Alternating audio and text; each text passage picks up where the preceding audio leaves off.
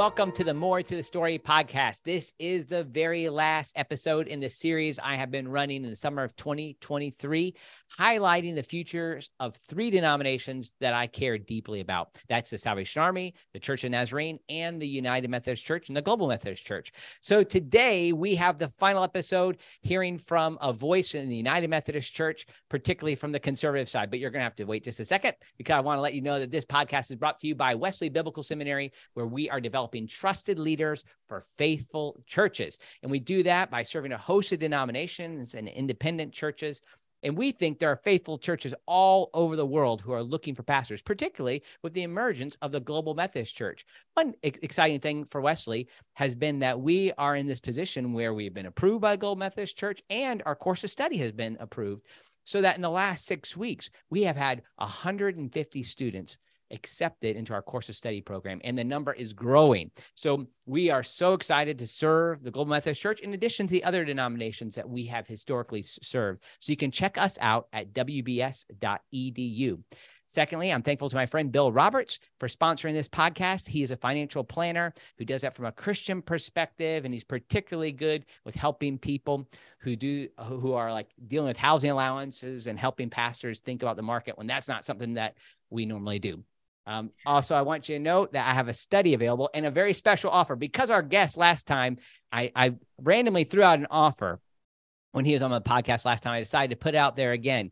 My study of the Little Book of Jude, 6 sessions that walk small groups and Sunday school classes through those 25 powerful verses. I am offering 50% off that study for your small group or your Sunday school class if you enter the code GMC or UMC. We'll see which one gets the most. May the best denomination win. We'll see. So I'm excited to be able to offer that at this time. All right. Well, I'm really glad to invite my friend in, Reverend Rob Renfroe, who serves as the president of Good News. He's a retired elder from the United Methodist Church. He served in a local church for many years. Rob, welcome back to the podcast. Thank you, Dr. Miller. It's exciting to be here with you. And man, what great news to hear about that course to study and how many are connecting with you guys. I'm so glad y'all are going to be right from the very beginning, putting your DNA into the GMC and helping us be a truly biblical Wesleyan Orthodox church, but with a real heart for people and for service. So I'm thrilled that you're doing that. Oh, it's been awesome. They are so hungry. The students who have come in through the course of study. I'm sorry, I'll reveal some of my cards as I show this, but we have had students write us who've been in other seminaries course of study program. And just in the first week, they've been emotional. They've said, we've never prayed at the beginning of a class before. And I know that sounds silly to say to some people, but it's like, this is what they've been looking for. And also it's a challenging situation. Our one thing we're doing is that people who go through the course of study can take it and they can then pay an additional fee and they convert that to a master's credit too. So excellent. Very cool. I'm turning this into a commercial, but that's worth advertising, man. So people can become a full elder for $8,000 and they can do it all online, and they can become a deacon for $4,000. And they could do that very quickly. They could do it in 2 to 5 years. So wow. Okay. Sorry, I can't help that. That's run through my mind all the time. We're really so happy to serve them. So Rob, we've had you on the podcast before, but today, just in case people don't know the format, I've talked to people in the Salvation Army who have two different perspectives of the future of the Salvation Army, a Global Methodist Church, and now the United Methodist Church, really focusing on the United Methodist Church. And last week, I published a podcast with Adam Hamilton, and I'm guessing you're going to have a very different perspective than him, but I'm asking you both the exact same questions, and I'm not here to debate you. Rather, my point is to pull out as much as I can questions just to offer some clarity so people can hear those answers. Good. Does that work? Well, I'll begin just by saying that Adam and I see some things very differently, but I have great respect for him. He's been a great leader at his church. He has immense organizational and intellectual capabilities. He works very, very hard, and he's made himself available for the denomination all throughout. So even though we do see some things very differently, he knows that. He admitted as well as I do. We've been in many conversations together. I don't want to, and you're not setting it up this way. I don't want to see it as a debate between Adam and me, because we're just going to talk about different of opinions, and I wish Adam very well.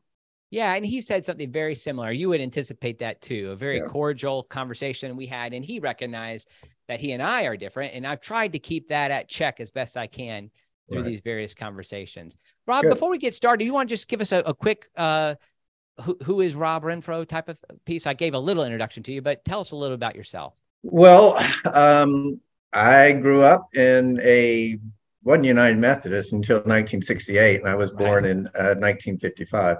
But I grew up in a Methodist, then a United Methodist church.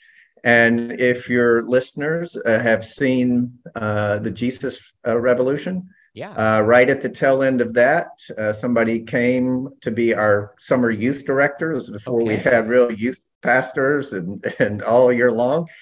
And he was a part of that movement, and he was the straightest guy you've ever met in your life. When he showed up, we didn't really, we weren't charmed by him, I will tell you that. Okay. And he ended up leading us all to Jesus in that summer, and his name is Eddie Wills, and I'm eternally grateful that my United Methodist Church brought him in. I'm not certainly knew what they were doing, but they brought him in. I'm grateful for that.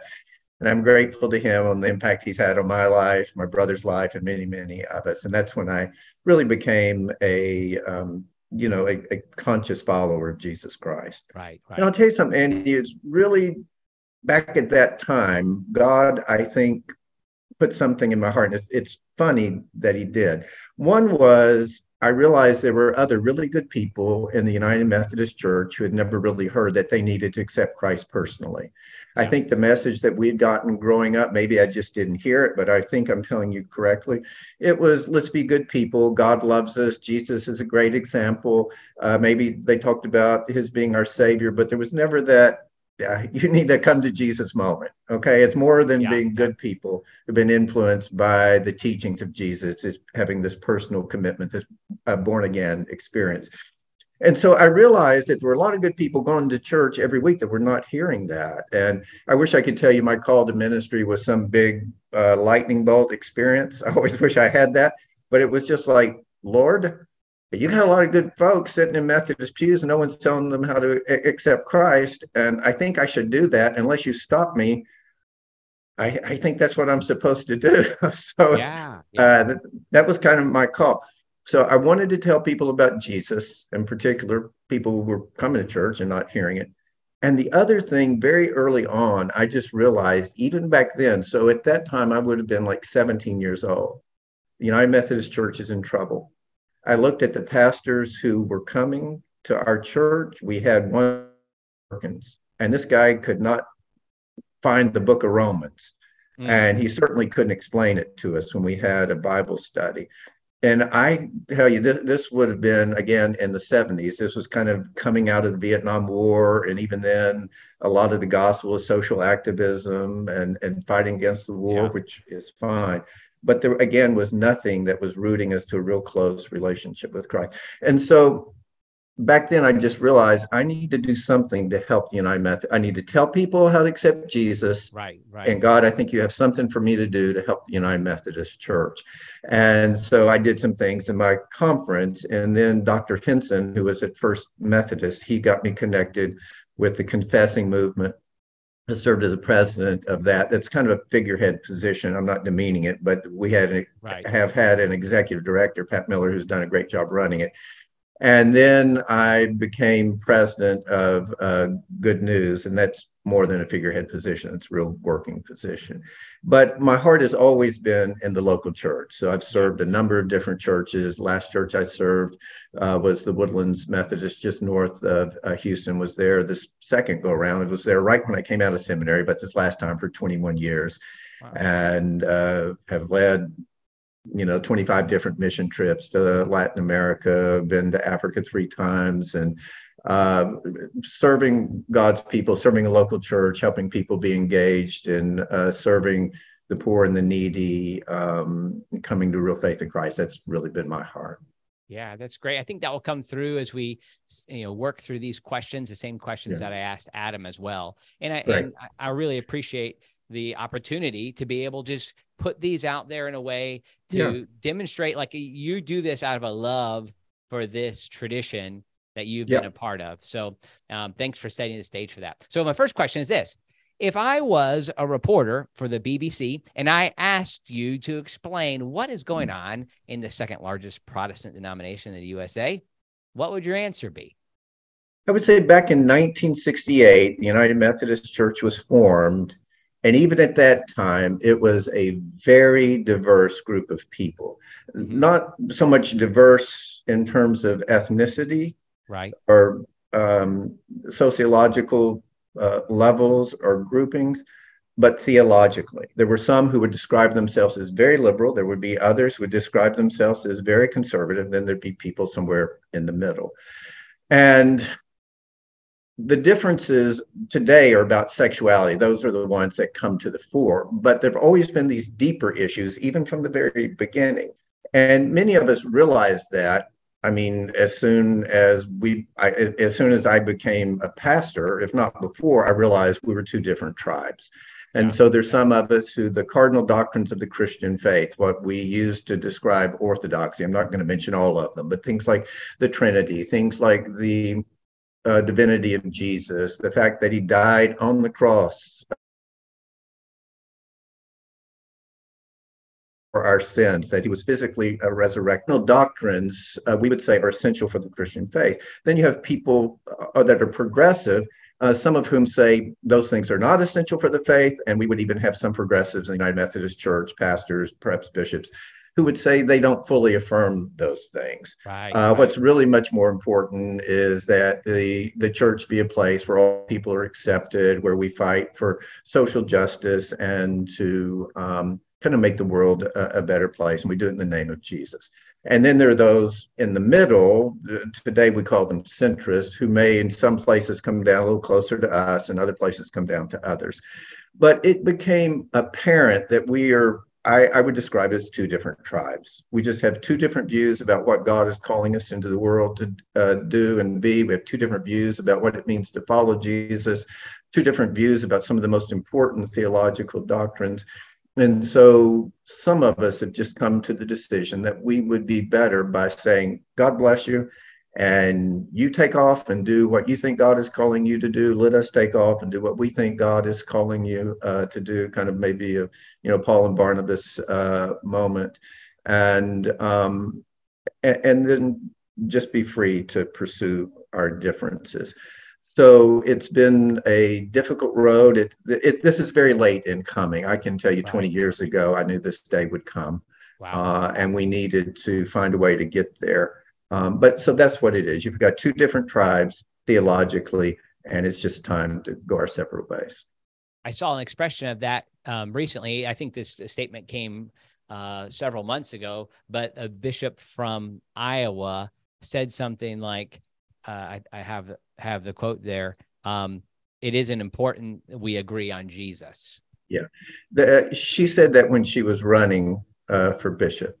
And so, it's very important to them that we all agree on a particular sexual ethic, but it's not important to them that we all agree on who Jesus is. And if she had said, hey, there's a lot of different ways to see Jesus. Some of us see him more as healer, some of us as redeemer, some as Lord, some as savior. Some is, this faithful friend who gave his life. There's a lot of different, but there was no nuance there. I mean, just is it important we all agree on Jesus? No, it's, and that begins to tell you understanding of Jesus is not something that we all agree upon. And when you start getting to that level, and when you understand some of the things that seminary professors and pastors talk about Jesus, he's just one of many ways to God.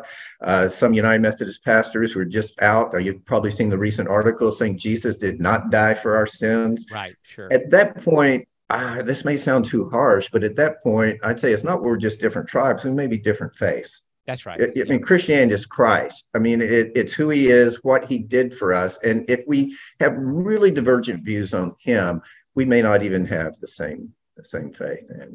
It's interesting because this is the third set of conversations I've had the issue of Christology has come up in each one.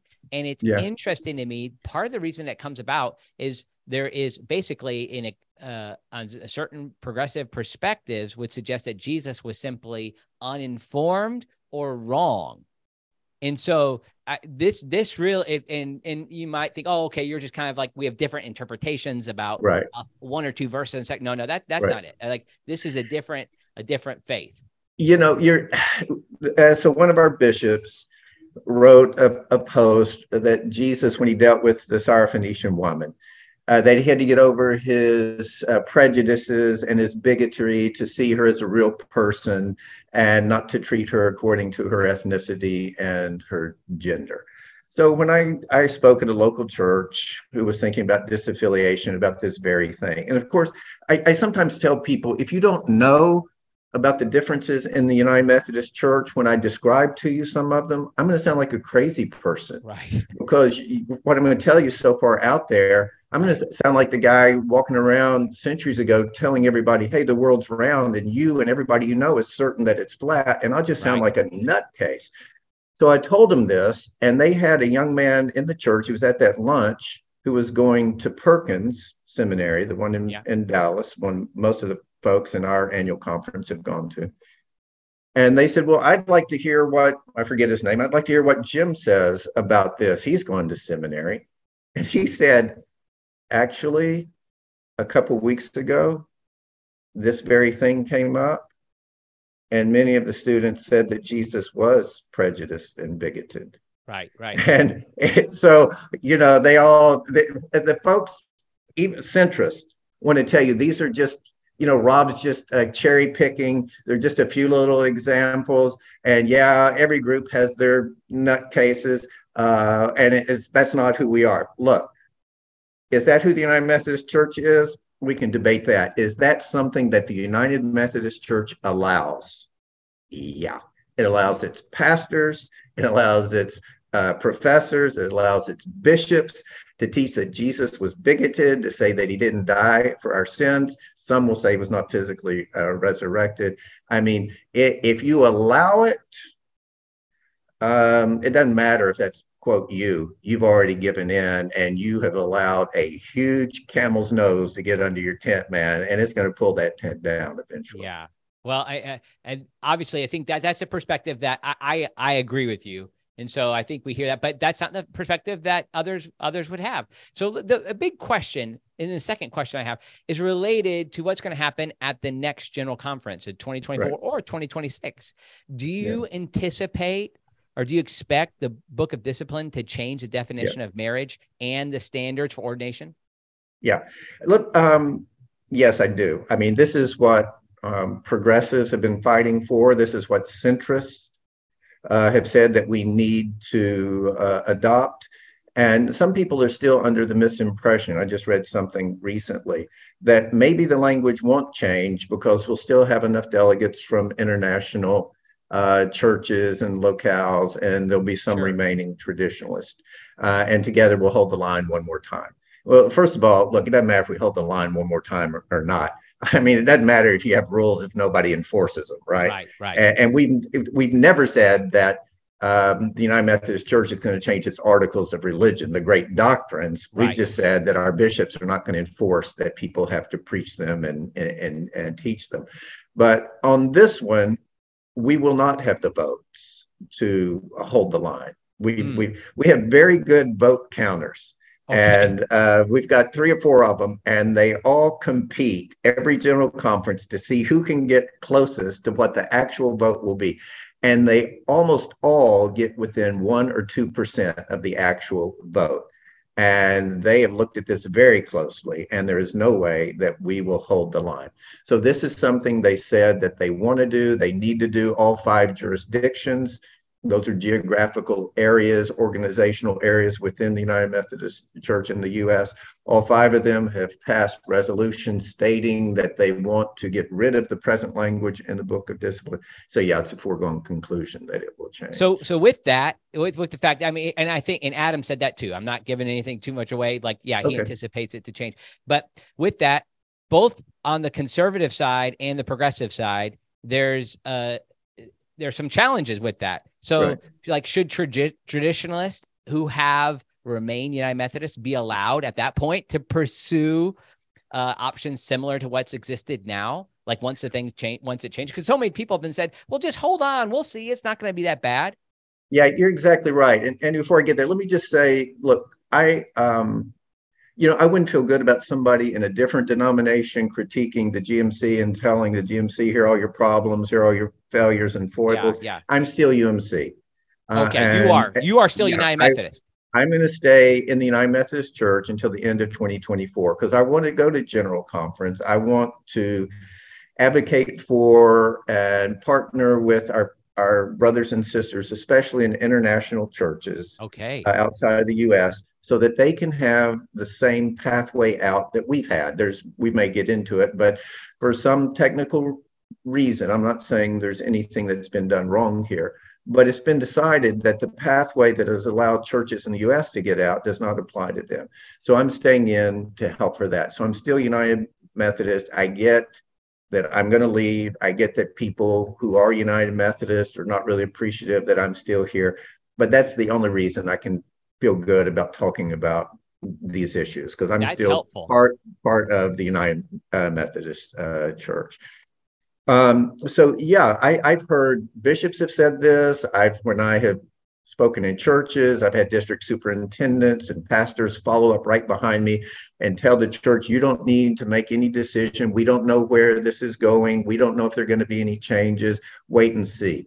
But what's happened is, and understandably so, the bishops are tired of this. This has been a very difficult season, not just for traditional churches trying to get out, but for them and for district superintendents.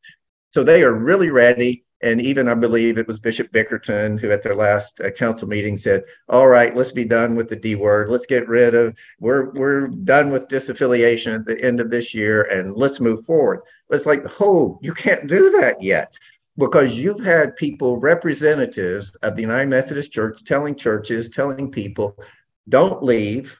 You don't have to decide now. Let's wait and see if there are any changes. Then you can decide. Well, if you've told them that, you are honor bound to keep that word. So yeah, paragraph 2553 that has allowed churches to leave should either be reinstituted or something very closely to it. That just seems to me to be the honorable, right, just, and fair thing to do. I probably had a dozen conversations with people who are in churches that are staying, who are saying, like, well, I'll wait till I see it. Like, they'll wait for that moment. Well, that's just a terrible mistake. I mean, God bless them. There are probably people who believe the same things I do. But man, if you cannot read the writing on the wall, I know it's hard to make these decisions, but what we've told people is you're very unlikely to get as good a deal or better a deal than you're getting right now, because General Conference 2024 is going to be more liberal than the last General Conference we had. Your annual conference that has to vote on letting you out, many of the traditionalists will have left, so they're going to be more liberal. So the idea that if you just wait and see, and that and then when things change, then you're going to say, hey, now we want out. We're going to work because it's fair and just, but it's going to be a challenge. And man, if you can still get out by the end of this year, get out. My mother used to say, none are so blind as they who will not see. And man, you've got to be really blind not to see that the United Methodist Church is changing, and it's going to keep changing, and it's going to get further and further away from the church that people have known. Shifting gears a little bit, do you support a plan to give international churches the same opportunities to disaffiliate that churches in the U.S. have possessed? Yeah, absolutely. And I really want to believe that even though our bishops and other denominational leaders are ready to be done with this, that they won't even for a second contemplate not offering persons outside of the U.S. the very same pathway out that we have had. Sometimes words get thrown back and forth. One of the words that's thrown at us all the time, because we work closely with people from Africa and the Philippines, that we're colonialists, that somehow we're Right. using them or we're buying them off and all that kind of stuff. But man, the definition of colonialist is we've got one set of rules that privileges Yeah. people in this Yeah. country that do not work for those that are poor, that are in developing, underdeveloped countries. So I just have to believe that those who are in charge of the United Methodist Church will want to create a pathway that will allow those churches to lead. And, Andy, some people who are in the center, they have really crowed about the fact that some of the bishops in Africa have said they reject the WCA and they reject Africa Initiative, which is the group of African leaders, pastors, and laypersons that we work most closely with in Africa, and that they're going to remain United Methodist. And centrists and progressives seem to believe that. So great, make an exit path for the Africans. There won't be many going, according to your belief. It's not going to cost you much. So just give them a fair exit, and we'll see what happens. Yeah. Well, I'll encourage people just to look at, compare the answers there with the two different people who have answered that question. So the fourth question. So we'll keep moving here because I love to get through them all if I can. Well, I love to talk, so you keep pushing me forward. Okay, I appreciate it. It's easy for me to want to follow up and just talk because that last issue, I mean, there's all sorts of ramifications and implications behind that of what it means to be a global church and the way that regionalization happens. And every denomination I've talked to, by the way, Rob, the same tactic is being tried. Oh, I said I wasn't going to talk about it, and there I talk. Keep going. Well, you can call it a regionalization plan. I call it a segregation plan. Wow. Okay, we're going to send people who don't look like you and me, people who don't have the finances you and I do, many don't have the education you and I do. We're going to create a set of rules. We're going to set them over here so they can't really impact our church. As a matter of fact, Mark Holland, who was president of Mainstream UMC after the defeat of 2019, for those who wanted to liberalize our point of views, he wrote an article that was absolutely incredible. And it talked about defunding our work in Africa because why would we want to fund people who don't appreciate or understand our culture? Not our theology, our culture. Yeah. So when did Christians ever say, hey, we got to defend our culture? We're here to transform the culture, to critique the culture. Where we do find good in it, we bless it and we thank God for his prevenient grace. But we're not here to defend American culture. I would think progressives would be very critical of that. But, the fact that they are willing to talk about defunding mission work that they've done there because these Africans don't get it. Man, you talk about colonial, you talk about something that's pretty ugly and pretty nasty. I would hold that up as a shining example of that. This is going to seem maybe like not a good comparison, but as I said at the top of the podcast, the course of study for the GMC as the academic dean is right in the front of my mind. One of the things that's been interesting is that a lot of other seminaries have used the words, well, we need to dumb down our curriculum for course of study. And I'm sorry, and one of the things that's been interesting is the students now, I'm sure there's some who right now are turning in papers who wish they didn't have to turn in papers, whatever it is. There's a way of looking down upon a different context. Like, oh, we need it. We can't give them this. Now, of course, we understand people are coming with different experiences and we need to come to each student as best we can. But it just reminds me of that often where we look down at others when they come in a different environment. And you know what, Rob, I'm probably guilty of that too. I just want to be fully honest. I can do that. Okay. Let me get the next question. This is interesting. This is a real challenge. Okay. How do you see centrists and progressives working together in the future regarding human sexuality? I mean, one of the things that's going to come up is rather or not, there's going to be people will be forced to perform a homosexual wedding. Sure. Well, they will probably all tell you that right now, we're going to value everyone's conscience. And so, the plan, as I understand it, would be every pastor would make his or her own decision about whom to marry. So you don't have to marry a gay couple if you don't want to, but you can if you desire. And every annual conference would make its own decision about whether or not to ordain practicing gay persons. Here's the problem. That's not going to last very long without becoming a major bone of contention, because I truly believe that progressives see what they refer to as full inclusion of gay persons as a justice matter. It's a kingdom matter. It's a matter of love and the ethic of Jesus, that we accept all and make room for all. And if you think that the United Methodist Church long term is going to allow you to practice injustice in its name, it's not going to work like that. If right now we had a United Methodist pastor who said, my conscience won't allow me to marry an interracial couple, we'd say, well, God bless you, but get the heck out of our denomination, man. Yeah. Because that's bigotry, that's unjust, that's not the spirit of Christ. Maybe you can find some conservative, crazy denomination that agrees with you, but we're not doing that.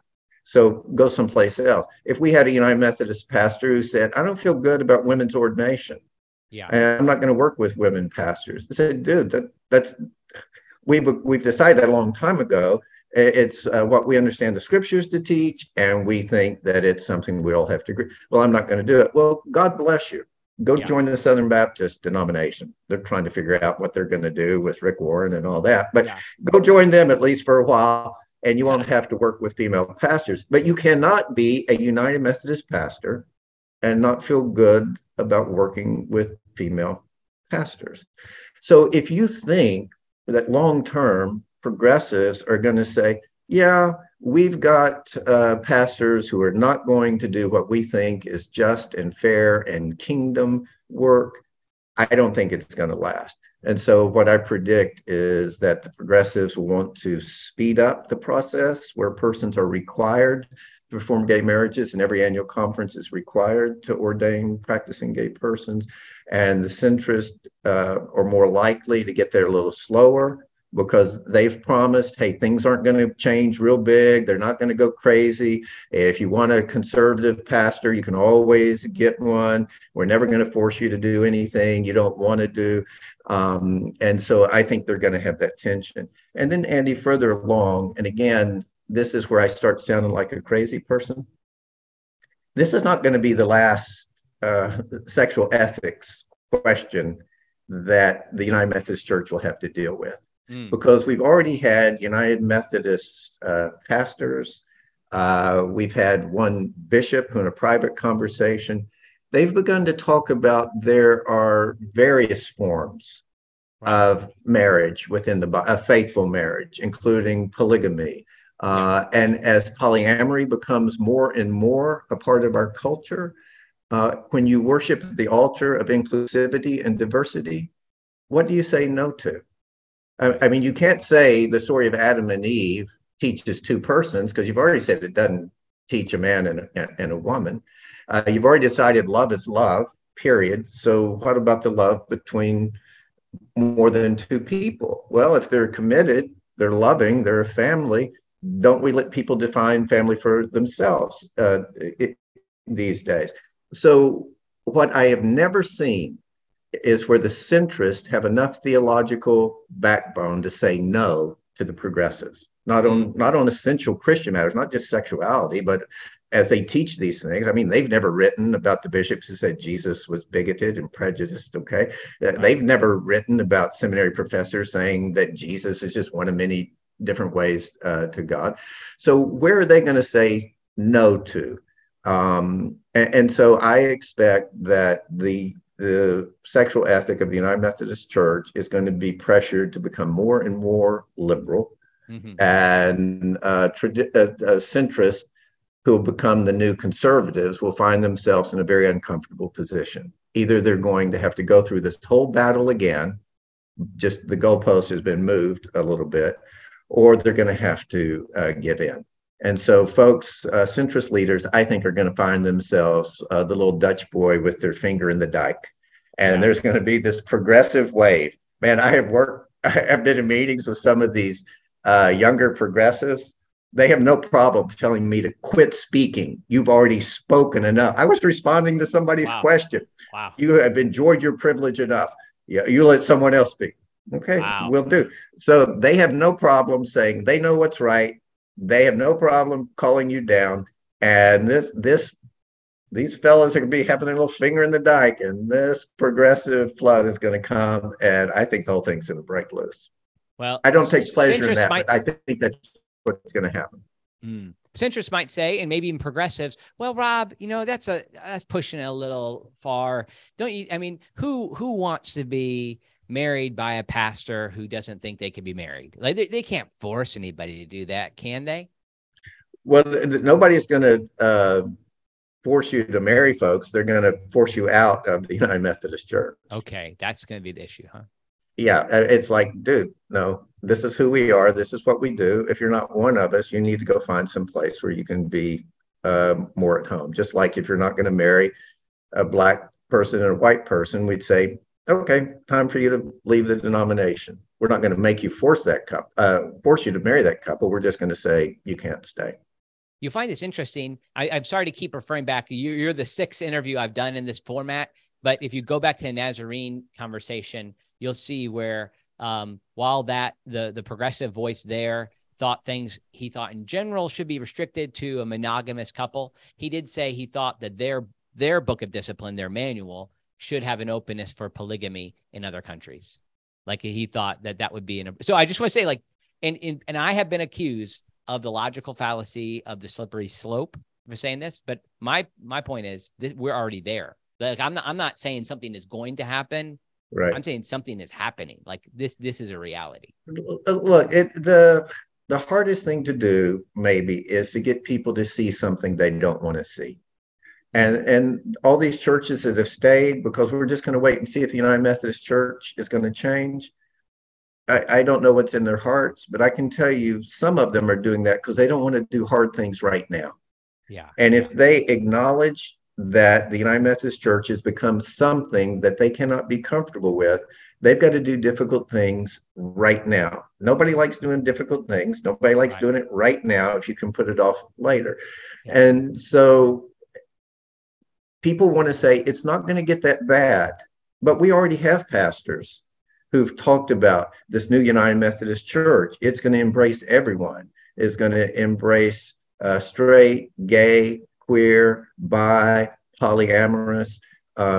Miss Pentecost, real name Isaac Simmons, he posted on Facebook that his project at seminary now is to create resources, a curriculum, I believe, for polyamorous couples in churches that don't accept polyamorism.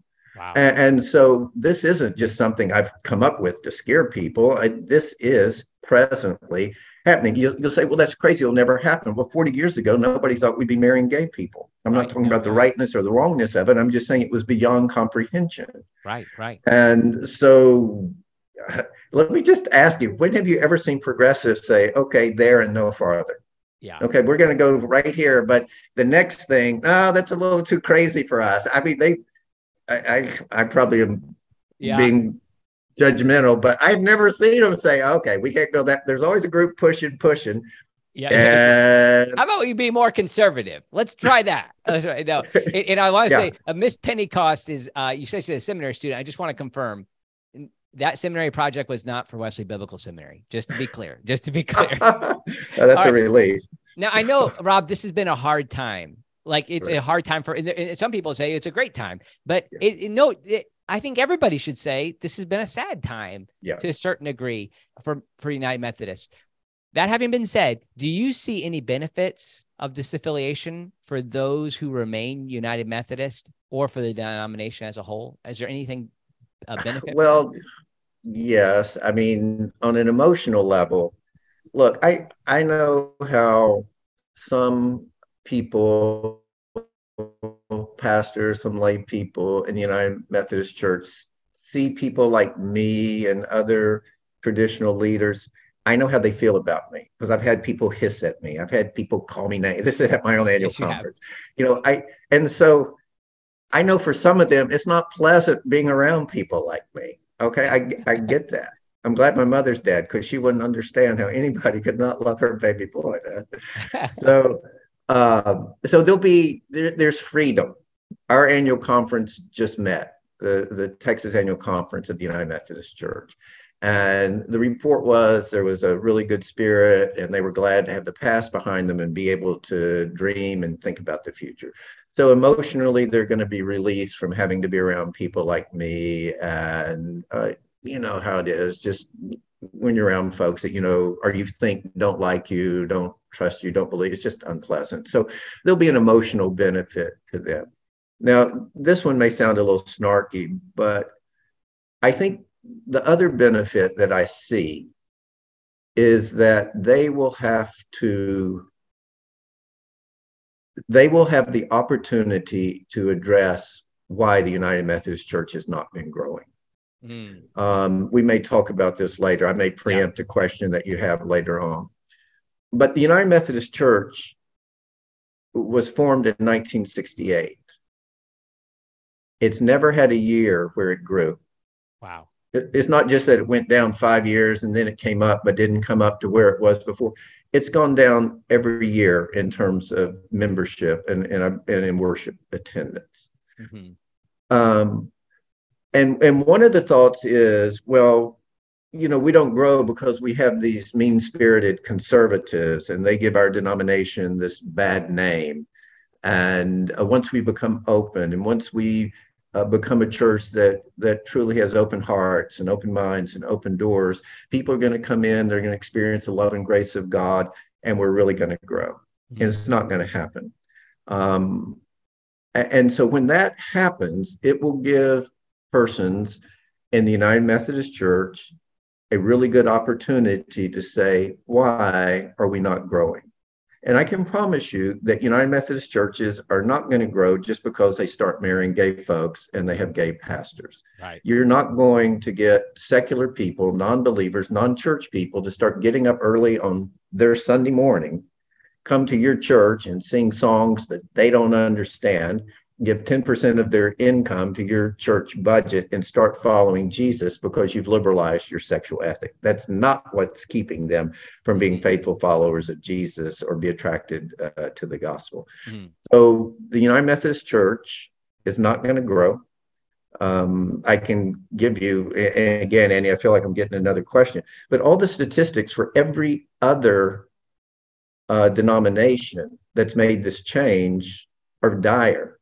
The UCC, these are mainline Protestant churches. The UCC, since it made this change, has seen a 30% decline in membership. The Presbyterian Church, PCUSA, has seen a 20% decline in membership. And, you know, we're going to reach young people by being more open. During the same period, their youth professions of faith have dropped 50%. The Evangelical Lutheran Church of America, one of their church growth experts has written by 2041 that they will have 16,000 people in worship throughout the entire denomination. This was a denomination that, you know, probably 30, 40 years ago had 3 million people. And then there is a Episcopal church growth expert. His last name is Zschele, Zschele, or something close to that. And the Episcopal News Service reported that he said by 2050, we won't have anyone in worship. Wow. So the declines have been dramatic even after they've made these changes. So my sense is when they don't grow in the future, and they won't, they do have an opportunity to say why. It's not the conservatives' fault anymore. What are we doing wrong? We've been doing something a certain way all these years. It's never worked. We've had certain kinds of people leading us all these years. It's never worked. That will be their chance to have some genuine self-reflection and say, we need to make some changes. I pray for the sake of the kingdom of God that will happen. Well, it'd be interesting. I'll just reveal a little bit here since it's coming after Adam Hamilton's answer. Like, he agrees with you that the move on sexuality won't be a cause a trigger for growth for them. But he just thinks they'll be more commonality. And his church has grown, so they have an effective organization and they're operating. So that's why he thinks that there'll just be maybe more churches being like his. Well, not everybody is Adam Hamilton. It's possible that his growth has something to do with his organizational brilliance, his incredible work ethic, his winsome, if not charming, personality. You put anybody in a pulpit in charge of a church like that, you're very likely to see growth. But how many Adam Hamiltons do we have in the United Methodist Church? Right. Not many. And is it really that these churches have been declining years and years and years, but they didn't have access to Adam's methodology? They didn't have access to his books. They didn't have access to his teaching. No, they've had it all along. What's been preventing them from growing their churches has nothing to do with, let's get rid of the traditionalists, and all of a sudden we're all going to become little Adam Hamiltons building kingdoms not as large as his, but impressive. Not going to happen. I hope I represented what he said to that well. And to be fair, I didn't get a chance to bring your questions to him. I have you a little bit later in the same day, though this is coming out a couple of weeks later. So this might be a helpful question then, because you're going to be in IMF Church for another year, and this is at least. So this is an interesting thing. What is what's the biggest challenge for the UMC then going forward? I would say some of the things that we've talked about. Let's be honest and say that we are not in a culture any longer where it's easy to grow churches. Okay.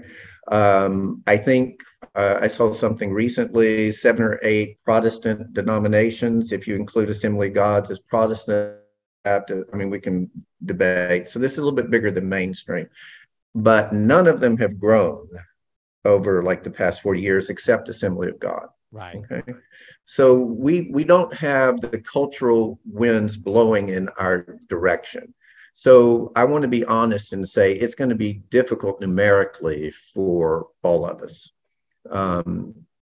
But we've got to recapture a heart for evangelism. We've got to recapture a heart for serving in the name of Christ. I can go through a whole spiel about how this little group of Jesus followers had no political influence, who were not known for being educated, except changed the world. And it's because they lived and served and loved the way that Jesus did. Yeah. And the power of the Holy Spirit. But growth will be a huge problem for them. They're going to become a denomination.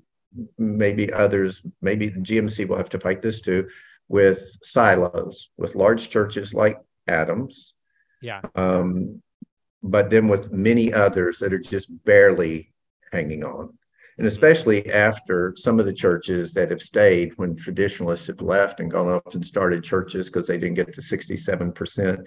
You're going to find many churches having to band together and have pastors with 2 or 3 point charges and may not really have the resources to do much other than just kind of take care of themselves. So numerical growth will be one. Financial stability will be another. So we have this group in the United Methodist Church that proposes the budget for the entire denomination. It's called the GCFA, General Council on Finance and Administration. They have just proposed a budget for the next quadrennium that is 40% less than the quadrennium beforehand. At my own Texas annual conference that just met, the budget was cut by about 40 to 45%. So their finances are going to become very difficult. And in a top-heavy church, the way the United Methodist Church has been, where you've paid a lot of bishops, you've paid them well. I don't begrudge them that. But where you paid a lot of bishops, paid them well, where you have large boards and agencies with huge staffs, offices, and magnificent buildings, they're going to have a very difficult time doing business the way that they've always done it. And then, the other challenge is going to be what we talked about earlier, how the differences between the centrist and the progressives regarding sexuality, sexual ethics, how that's going to get worked out. And I predict either the centrists will capitulate or this will be another big battle. And I'm more convinced that the centrists will capitulate, but I think there'll have to be some fighting before they get to that point. Interesting. Wow. Well, you brought up something that was interesting, and there's another question about this. I'll just go ahead to it about the boards and agencies. So these are the groups, for those who are not familiar with Methodism, that there have been boards that have been established to serve the church or represent the church at the national or international level. And it's often been these groups that have taken on causes that don't generally represent the local church, like supporting abortion and some other socialist type of causes in some countries. And I could go on, but I mean, you just said these groups, like one of them has an office right next to the Supreme Court. I mean, so it's like some really nice property. What's going to happen? What's the future of these boards and agencies?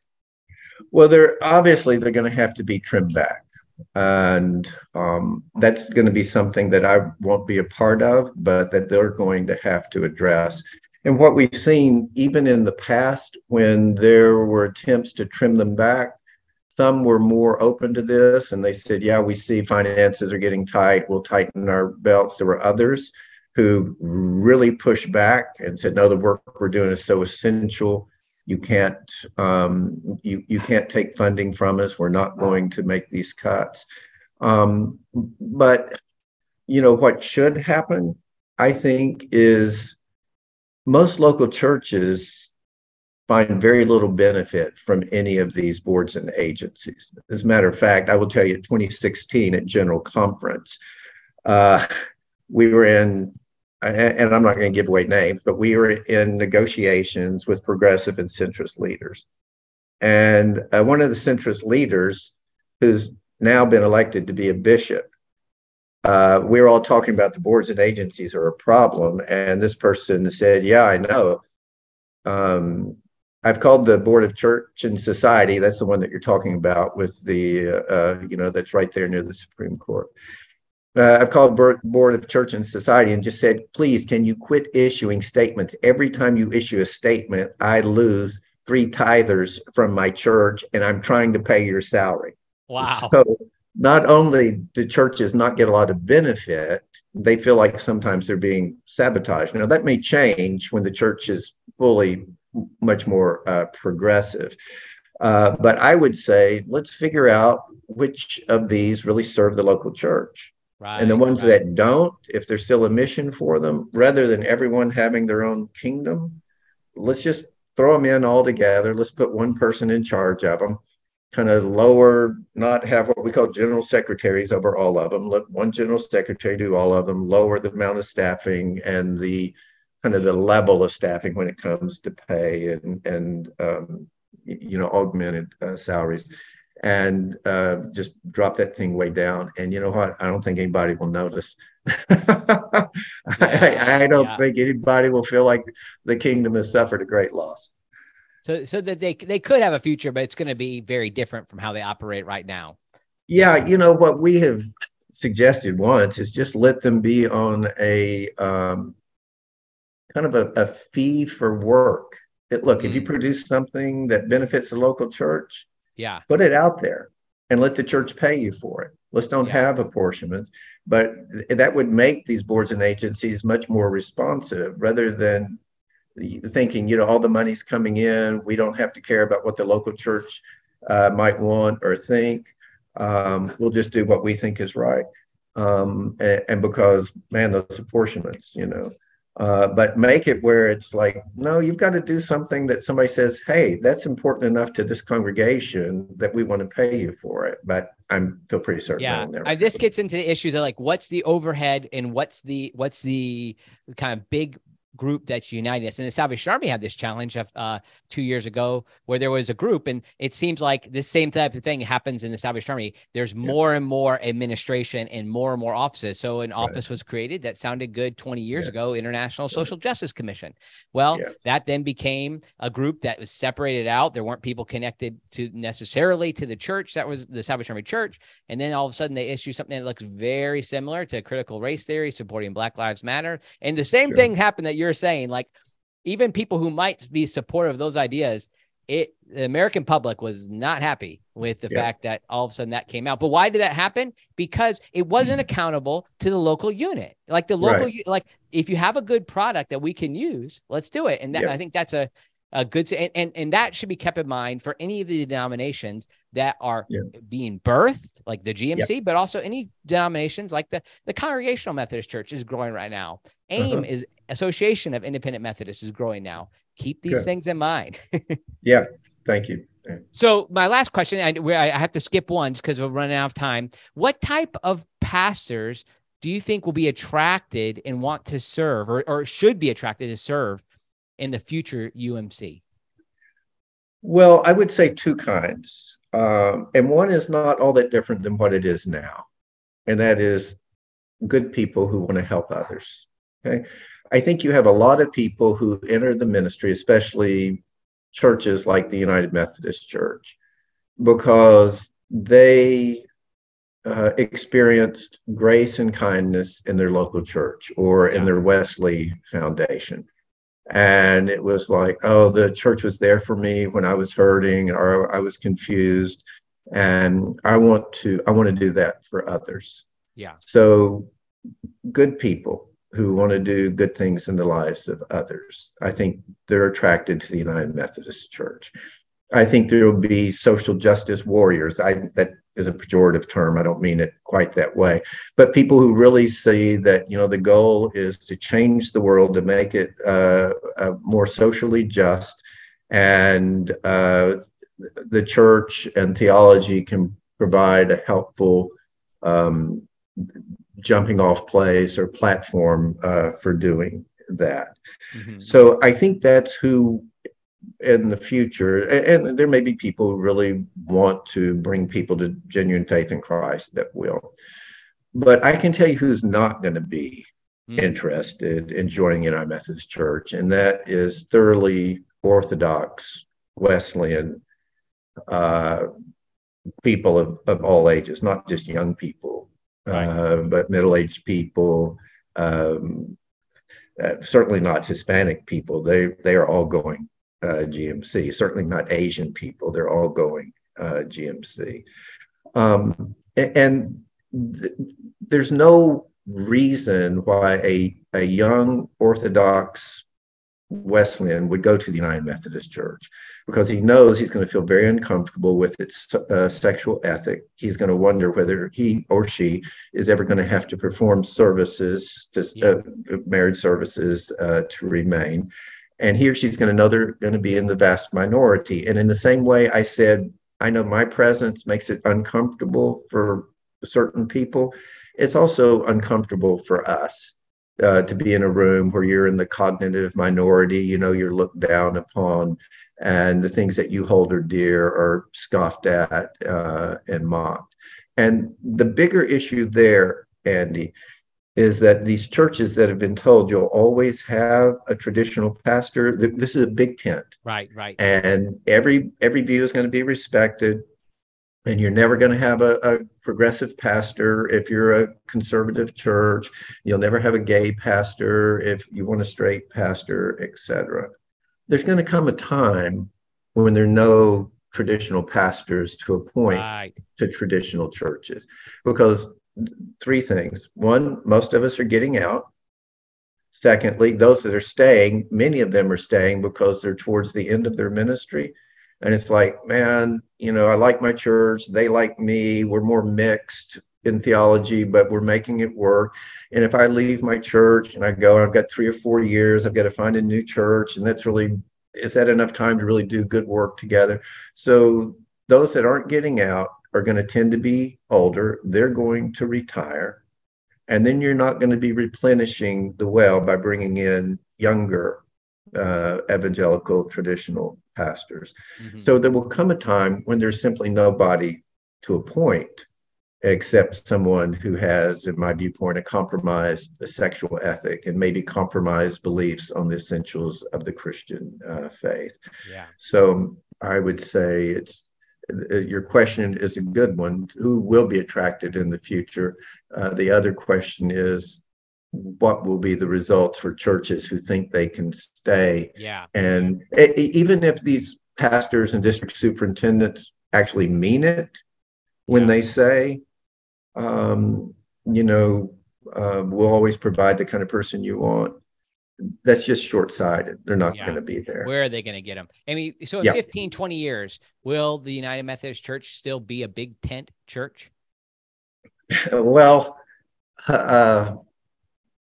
they will say they are, but they're going to appeal to a particular slice of people. Yeah. So are you a big tent church if you say everybody's welcome? Then, yeah, they're going to say everybody's welcome. Are you a big tent church if you only have people with one view of sexuality, if you only have people who believe that the central truths of the Christian faith are not really worth fighting for, even if they hold to them, you're not going to have that church. Yeah.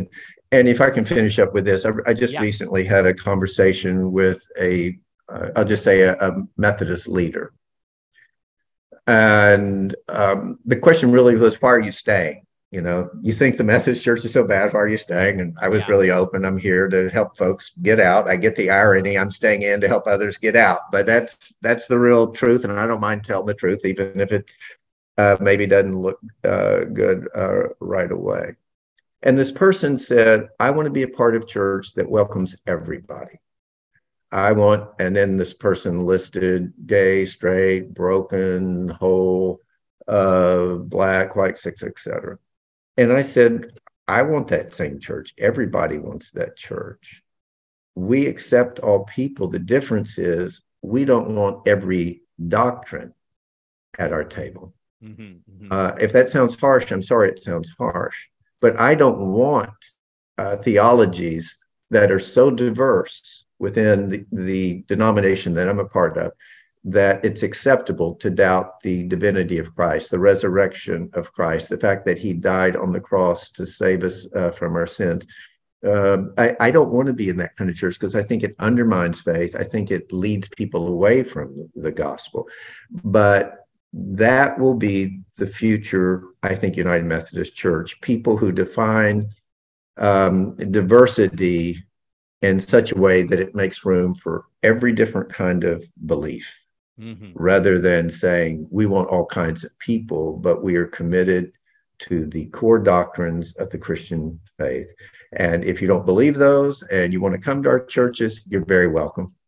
Yeah. But if you want to be a pastor, you want to be a seminary professor, you want to be a district superintendent, a bishop, no, you've got to be, there's room to play around in the Orthodox faith. You've heard the example, it's like a baseball field.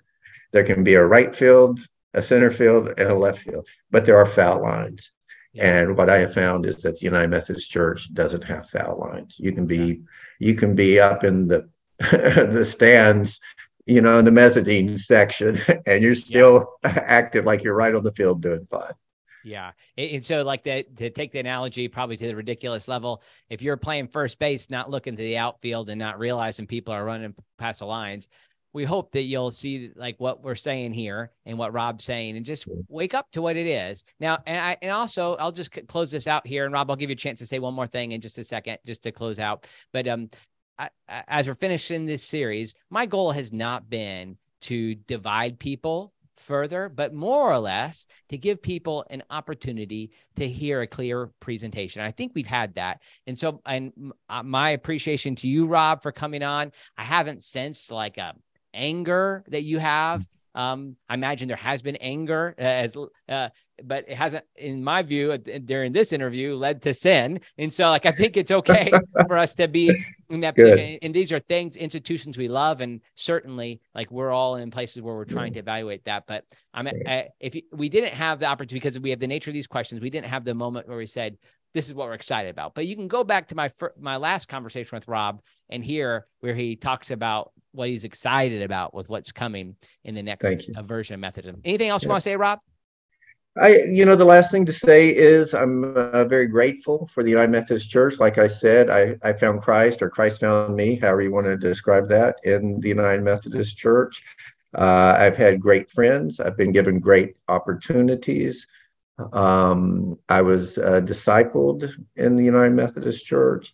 So I'm leaving, okay? And it is sad that it's come to this. But I want to say I'm grateful for everything I was given through the United Methodist Church. I want to say that I pray for the United Methodist Church, that it will be faithful to the gospel and to God's desire to welcome all and to preach the truth, to contend for the faith, and to make this world a better place in the name of Jesus. And I would really appreciate United Methodists praying the same thing for Global Methodists. Amen. Yeah. Thanks so much for your time, Rob. I appreciate it. Thank you, Andy.